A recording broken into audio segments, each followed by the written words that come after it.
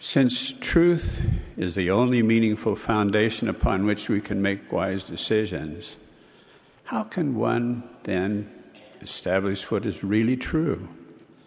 Increasingly more people are finding that making wise decisions is becoming more and more difficult because of the ultra-interconnected world in which we live. Constantly forced into our consciousness is an incessant barrage of counsel, advice, and promotions. It's done by a bewildering array of media, internet, and other means. On a given subject, we can receive multiple, strongly delivered, carefully crafted messages with solutions. But often, two of these solutions can be diametrically opposed. No wonder some are confused and are not sure how to make the right decisions. To further complicate matters, others try to persuade us that our decisions must be socially acceptable and politically correct. Some pondering of that approach will reveal how wrong it is, since social and political structures differ widely over the world and can dramatically change with time. The folly of using that message of making choices is apparent.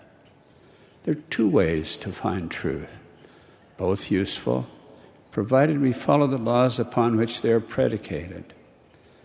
The first is the scientific method. It can require analysis of data to confirm a theory, or alternatively establish a valid principle through experimentation.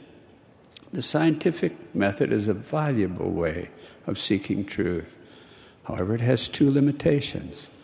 First, we never can be sure we've identified absolute truth, though we often draw nearer and nearer to it. Second, sometimes, no matter how earnestly we apply the method, we can get the wrong answer. The best way of finding truth is simply go to the origin of all truth and ask, or respond to inspiration. For success, two ingredients are essential. First, unwavering faith in the source of all truth. Second, a willingness to keep God's commandments, to keep open spiritual communication with Him. Elder Robert D. Hales has just spoken to us about that personal revelation and how to obtain it. What have we learned from the scientific approach to discovering truth? An example will illustrate. Try as I might, I am not able, even in the smallest degree, to comprehend the extent, depth, and stunning grandeur of what our Holy Father, Elohim, has permitted to be revealed by the scientific method. If we were capable of moving outward into space, we'd first see our Earth as the astronauts. Farther out, we would have a grandstand view of the sun and its orbiting planets. They would appear as a small circle of objects within an enormous panorama of glittering stars. Were we to continue the outward journey, we'd have a celestial view of our Milky Way spiral with over 100 billion stars rotating in a circular path, their orbits controlled by gravity around a concentrated central region. Beyond that, we could look towards a group of galaxies called the Virgo Cluster that some feel includes our Milky Way, estimated to be about 50 million light years away. Beyond that, we'd encounter galaxies 10 billion light years away that the Hubble telescope has photographed. The dizzying enormity of that distance is suggested by noting that light travels 700 million miles an hour. Even from this extraordinary perspective, there would not be the slightest evidence of approaching any limit to God the Father's creations. As awe-inspiring as this incredible view of the heavens would present, there's another consideration equally capable of confirming the unfathomable capacities of our Father in heaven. Were we to move in the opposite direction, to explore the structure of matter, we could get a close-up view of the double helix molecule of DNA. That is the extraordinarily self-duplicating molecular structure that controls the makeup of our physical body. Further exploration would bring us to the level of an atom with its protons, neutrons, and electrons that we've heard about. Were we able to penetrate further into the mysteries of the most fundamental makeup of creation, we come to the limit of our current understanding. In the last 70 years, much has been learned about the structure of matter. A standard model for fundamental particles and interactions has been developed. It's based on experimentation that has established the existence of fundamental particles, designated as quarks, and others are called leptons. This model explains the pattern of nuclear binding and the decay of matter, but it does not yet provide a successful explanation for the forces of gravity. Also, some feel that even more powerful tools than those used to acquire a current understanding of matter might reveal additional fundamental particles.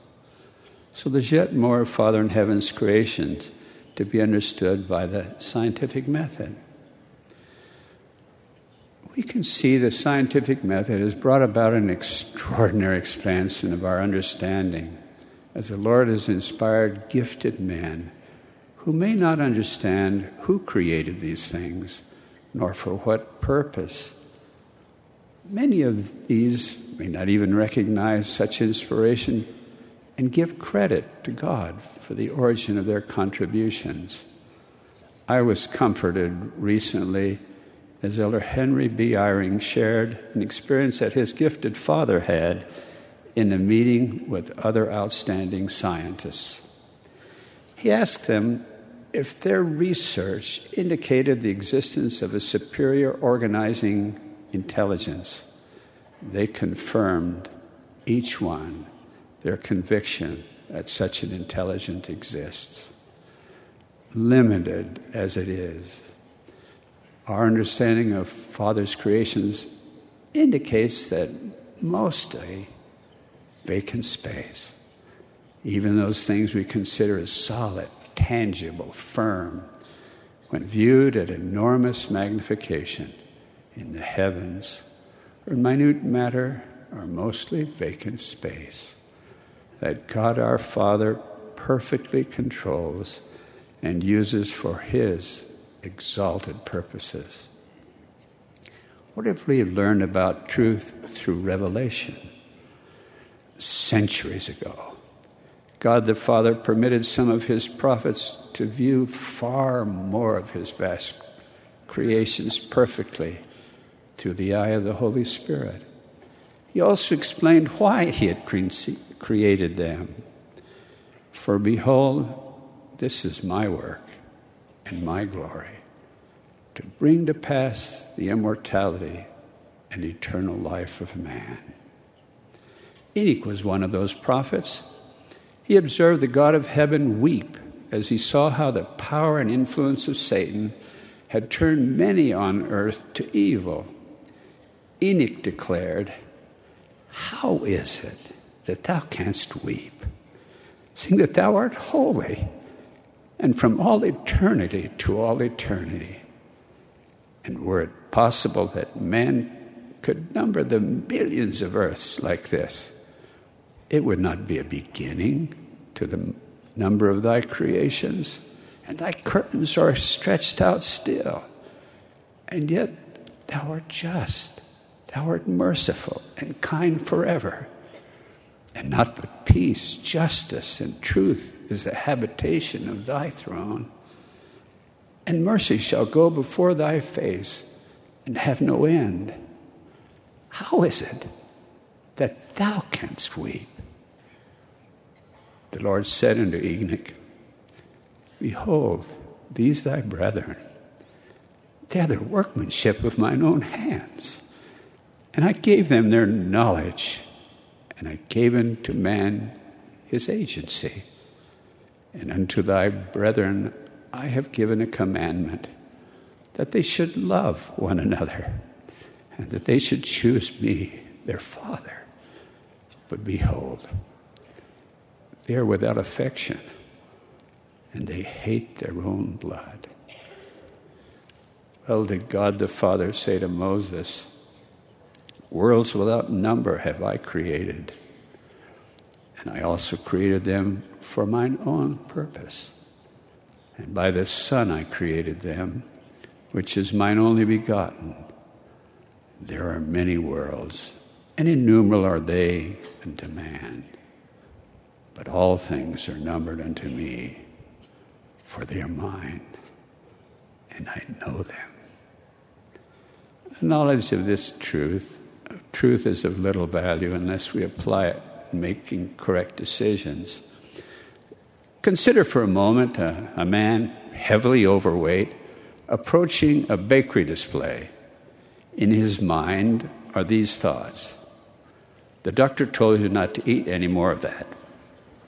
It's not good for you. It gives you momentary gratification of appetite. You'll feel uncomfortable all the rest of the day after it. You've decided not to have any more. Then he hears himself say, I'll have 2 of those almond twists and a couple of donuts. One more time won't hurt. I'll do it just once more, and this will be the last time. The process of identifying truth sometimes necessitates enormous effort, coupled with profound faith in our Father and his glorified Son. God intended that it be so, to forge your worthy character. Worthy character will strengthen your capacity to respond obediently to the direction of the Spirit as you make vital decisions. Righteous character is what you're becoming. It's more important than what you own, what you've learned, or what goals you've accomplished. It allows you to be trusted. Righteous character provides the foundation and spiritual strength. It enables you in times of trial and testing to make difficult, extremely important decisions correctly, even when they seem overpowering. I testify that neither Satan nor any other power can weaken or destroy your growing character. Only you can do that through disobedience. Understand and apply this vital principle to your life. Your exercise of faith builds character. Fortified character expands your capacity to exercise greater faith. Thus, your confidence in making correct decisions is enhanced. And the strengthening cycle continues. The more your character is fortified, the more enabled you are to exercise the power of faith for yet stronger character. With the enormity of what we can, in just the smallest way, begin to understand, and certainly in no way fully comprehend, how grateful we must be that this God of unfathomable capacities is our Father. He's a loving, understanding, compassionate, patient Father. He has created us as his children. He treats us as beloved son or daughter. He makes us feel loved, appreciated, valuable, and dear to him. He's given us his plan of mercy and equipped us when obedient to make correct decisions. He's provided through his Holy Son a means for us to live, to grow, to develop and to place ourselves squarely on a path to be eternally under His guidance and influence. I love our Father in heaven beyond my capacity to express. In all humility, I solemnly bear witness that this creative master of unparalleled capacities is our compassionate, holy Father.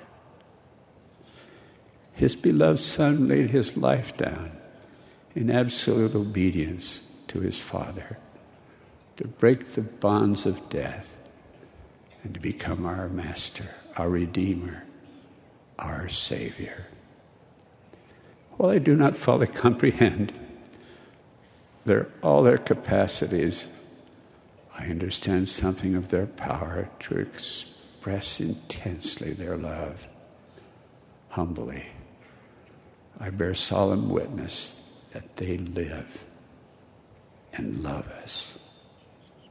In the name of Jesus Christ, amen. Oh, I love this song.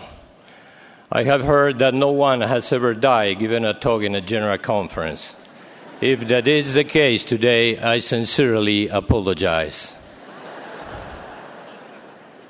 While serving in the required military service in Argentina, I read a book whose author I do not remember wrote, "I chose not to be an ordinary man. It is my right to be someone out of the ordinary if I am able." To be someone out of the ordinary means to be successful, unique, and outstanding. That phrase has remained written in my mind and heart. My feelings were and are that we, as members of the Church of Jesus Christ, have chosen not to be ordinary men and women. The last words, "if I am able," made me think that it is not enough to go through the motion of being baptized and confirmed, but rather we have to fulfill and honor that commitment that we made with the Lord on that memorable day. Lehi taught his son Jacob, saying, "Wherefore men are free according to the flesh, and all things are given them which are expedient unto man, and they are free to choose liberty and eternal life through the great mediator of all men, or to choose captivity and death according to the captivity and power of the devil. For he seeketh that all men might be miserable like unto himself." Undoubtedly, freedom and eternal life are what we seek. We tremble at the very thought of dying and being captives of the devil. Nephi taught us clearly what we ought to do. He said, "For we know that it is by grace that we are saved, after all we can do."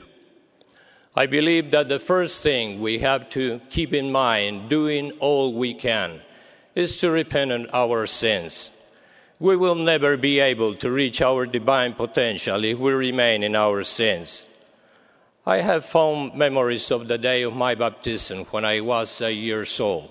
It was performed in the Liniers Branch, the first chapel of the church built in South America. After my baptism, and as I was returning home, along with my family, my oldest brother started wrestling with me, as he often did. I exclaimed, "Do not touch me. I cannot sin." As the day passed, I realized that it was not possible to remain sinless for the rest of my life. It is difficult to bear the sufferings that are inflicted upon us, but the real torment in life is to suffer the consequences of our own shortcomings and sins which we inflicted upon ourselves. There is only one way to rid ourselves of this suffering. It is by means of sincere repentance. I learned that if I could present unto the Lord a broken heart and a contrite spirit, feeling a godly sorrow for my sins, humbling myself, being repentant of my faults, that He, through His miraculous atoning sacrifice, could erase those sins and remember them no more. The Argentine poet José Hernández, in his famous book, Martín Fierro, wrote, "Man loses many things that later he may find. However, I should teach you, and it is good you remember, if shame is lost, it will be never recovered." If we don't experience the godly sorrow that results from our sins or unrighteous actions, it will be impossible for us to remain on the way of outstanding people. Another important principle to remember in doing all we can do is to look for and develop the opportunities that life within the gospel constantly offers us, and recognize that the Lord has given us all that we have. He is responsible for all that is good in our lives. Another thing that must be our permanent responsibility is to do all we can do to share the gospel of happiness with all mankind. Some time ago, I received a letter from Brother Rafael Pérez Cisneros of Galicia, Spain, telling me about his conversion. Part of his letter said the following: "I had no concept of the purpose of life or what the family really is. When I finally allowed the missionaries to come into my home, I told them, 'Give me your message, but I warn you that nothing is going to make me change religions.' On this first occasion, my children and my wife were listening attentively. I felt separated from the group. I felt afraid, and without thinking, I went to my bedroom. I closed the door and began to pray from the depths of my soul, like I had never prayed before. Father, if it is true that these young men are your disciples and have come to help us, please make it known to me." It was in that very moment that I began to cry like a small child. My tears were abundant, and I felt happiness like I had never before experienced. I was absorbed in a sphere full of joy and happiness that penetrated my soul. I understood that God was answering my prayer. All of my family was baptized, and we had the blessing of being sealed in the Swiss temple, making me the happiest man in the world. I think that this story should motivate us to do all we can do to share the blessing of joy that comes from living the gospel of happiness. The final concept I want to share is that we should do all we can do until the end of our mortal probation.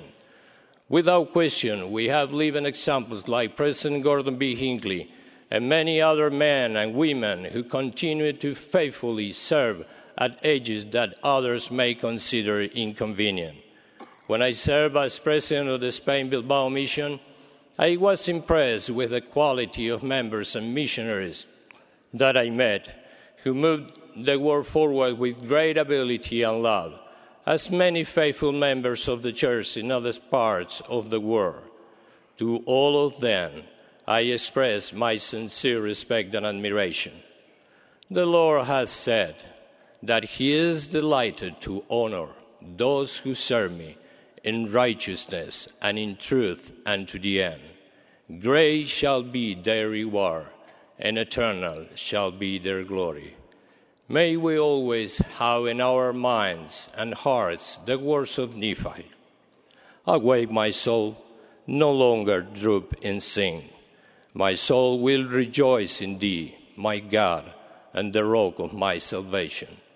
It is my humble prayer that the Lord may bless us to do all we can do in this out of the ordinary path that we have chosen, which I testify to be true. In the name of Jesus Christ, amen. My dear brothers and sisters, one of the things which I am most grateful to my Heavenly Father for is the opportunity I had to work for 15 years as recorded in the Mexico City Temple. In this sacred place, as in all temples, ordinances are performed for the living and the dead by the power of the priesthood. In 1932, the prophet Joseph Smith received the revelations about the priesthood, and this greater priesthood administereth the gospel and holdeth the key of the mysteries of the kingdom, even the key of the knowledge of God. Therefore, in the ordinance thereof, the power of godliness is manifest. I have had wonderful experiences within the walls of the temple that verify this. In 1993, after serving as president of the Mexico Tuxtla Gutierrez Mission, we traveled as a family to see my parents who lived in northern Mexico. During the trip, we talked about the joy of serving the Lord and seeing the change in people who had accepted the gospel during the 3 years we were in the mission. We were commenting about those people who were baptized, received the priesthood, and the ones we knew had entered the temple and were sealed as families for eternity.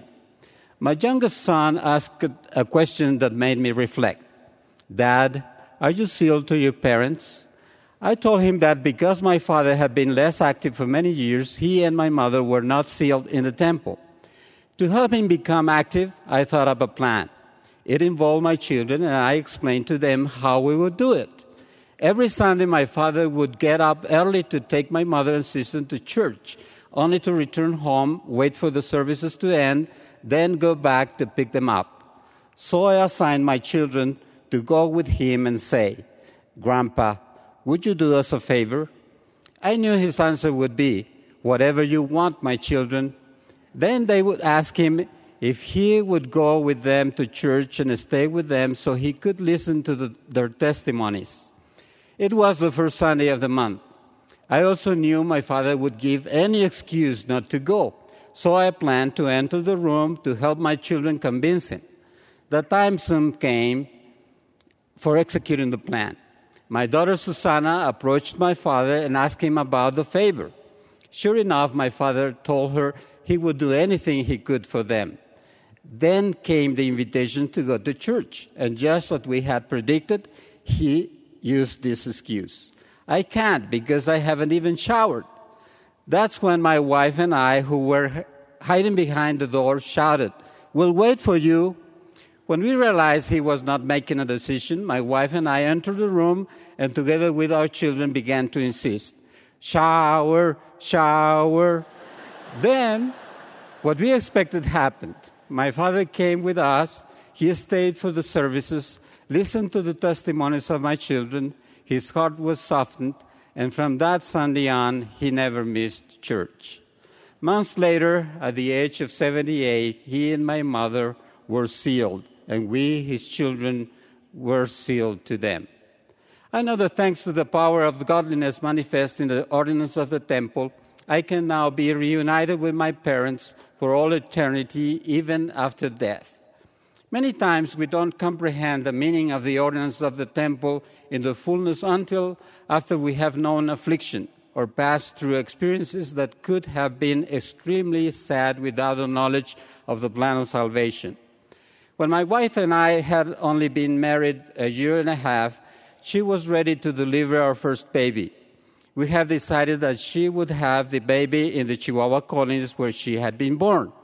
At that time, I was working in Mexico City, and we decided that she would be there a month ahead of the delivery date. I was planning to join her later. The delivery date arrived. I was at work when I received a call from my father-in-law. The news was good. "Octaviano, your wife has given birth, and you now have a little daughter who is beautiful." So in my happiness, I began to announce this to my friends and partners at work, who in turn asked me for chocolates to celebrate the birth of my little one. The next day, I began to give out chocolates throughout the 4 floors of our office building. When I reached the 2nd floor, I received another call from my father-in-law. This time, the news was different. "Octaviano, your wife is fine, but your daughter has passed away. The funeral will be today, and you don't have time to come. What are you going to do?" I asked to speak with Rosa, my wife, and then asked her if she was okay. She replied that she was fine depending on how I was feeling. Then we talked about the plan of salvation, remembered this scripture. "And I also beheld that all children who die before they arrive at the years of accountability are saved in the celestial kingdom of heaven." I asked her, "Do you believe that?" And she said, "Yes, I do." Then I replied, "We should be happy then. I love you, And if you are okay with that, I'll take my vacations in 2 weeks, spend some time with you, and return back together to Mexico. We knew that one day we would be reunited with our daughter because we were sealed by the power of the priesthood in the temple. We ended the telephone call, and I resumed giving out the chocolates in my office building.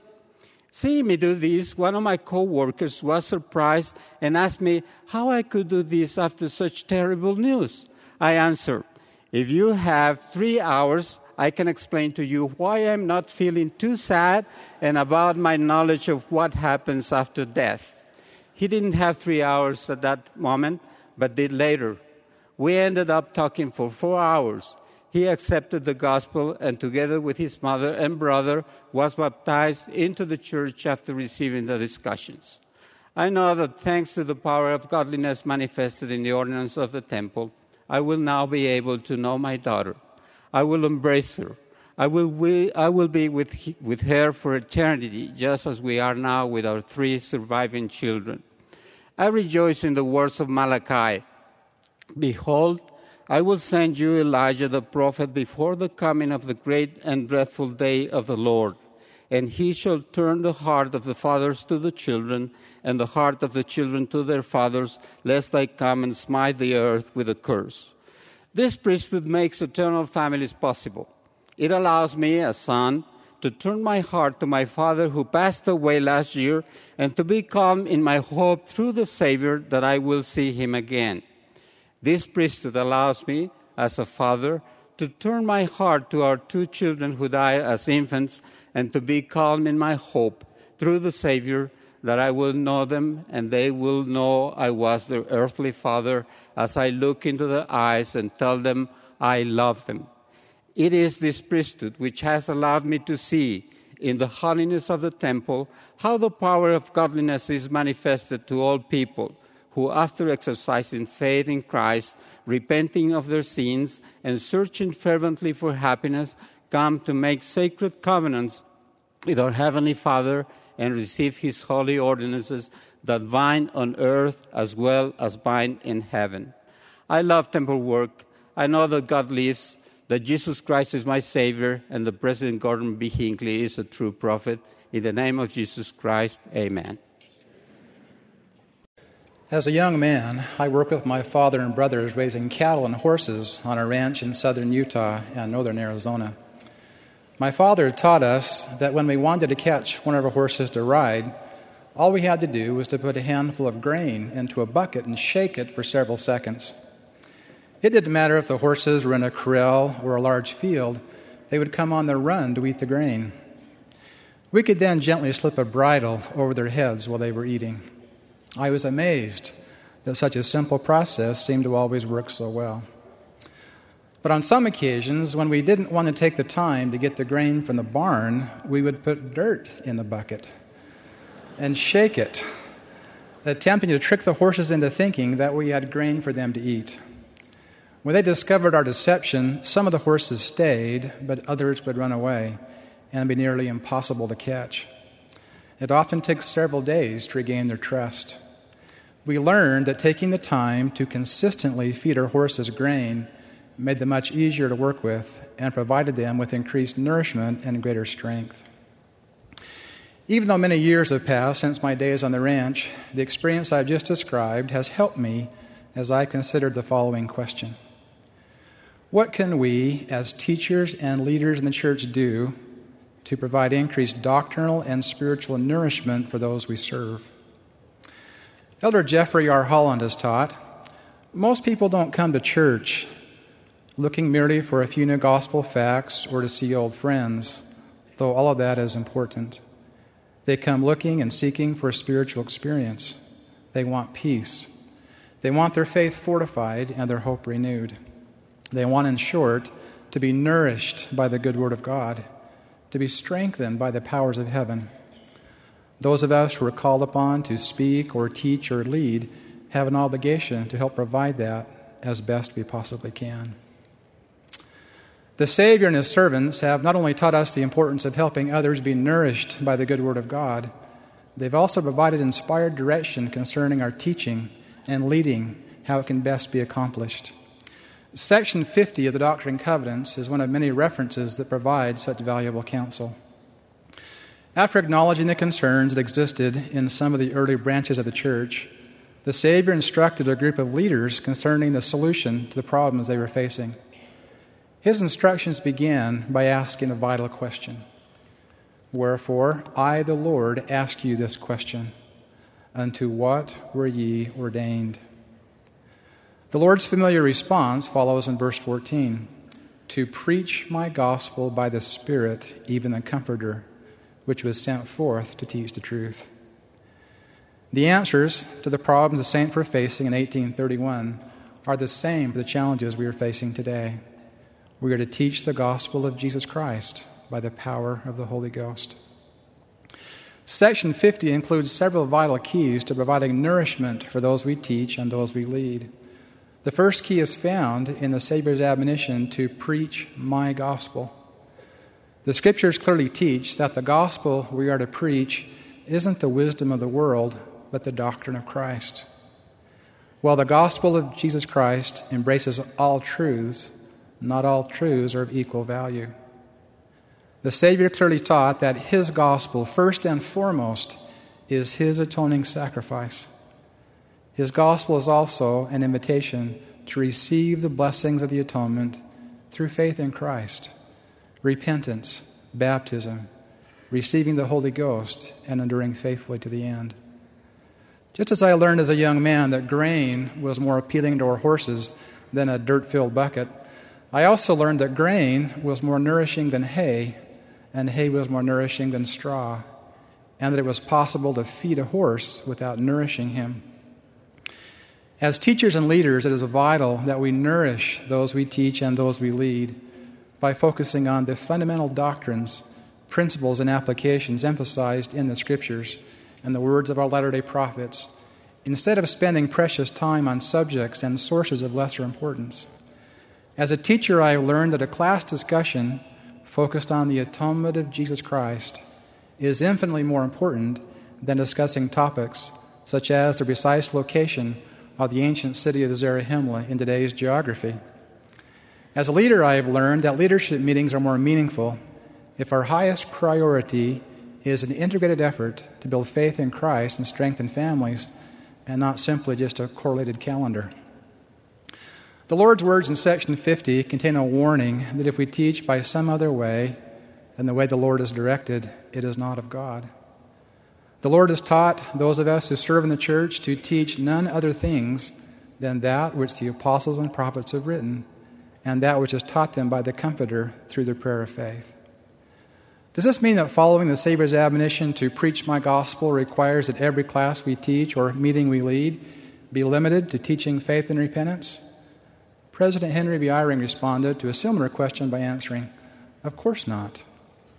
But it does mean that the teacher and those who participate must always desire to bring the Spirit of the Lord into the hearts of the members in the room, to produce faith and a determination to repent and to be clean." The second key to ensuring those we teach and lead are nourished by the good Word of God is also found in the Savior's direction to preach my gospel by the Spirit, even the Comforter, which was sent forth to teach the truth. Not only are the Savior's words directing us to follow the guidance of the Spirit as we prepare and as we teach, He is also teaching that it is the Spirit that is the most effective teacher in any given situation. President Joseph Fielding Smith taught, "The Spirit of God, speaking to the spirit of man, has power to impart truth with greater effect and understanding than the truth can be imparted by personal contact, even with heavenly beings." Several months ago, I attended a training meeting where a number of the general authorities had spoken. After commenting on the excellent instruction that had been given, Elder David A. Bednar asked the following question: "What are we learning that has not been said?" He then explained that in addition to receiving the counsel that had been given by those who had spoken or those who would yet speak, we should also carefully listen for and record the unspoken impressions given by the Holy Ghost. The following statement from our beloved prophet, President Gordon B. Hinckley, provides additional counsel concerning teaching by the Spirit. We must get our teachers to speak out of their hearts and not their books, to communicate their love for the Lord and this precious work. And somehow it will catch fire in the hearts of those they teach. The Lord's words in section 50 of the Doctrine and Covenants also provide an inspired standard by which each of us can evaluate the effectiveness of our teaching, leading, and learning. In verse 22 we read, "Wherefore he that preacheth and he that receiveth understand one another, and both are edified and rejoice together." My beloved brothers and sisters, with all of my heart I pray that each of us will take great care to nourish those we teach and those we lead by fortifying them with the bread of life and the living water found within the restored gospel. In the name of Jesus Christ, amen.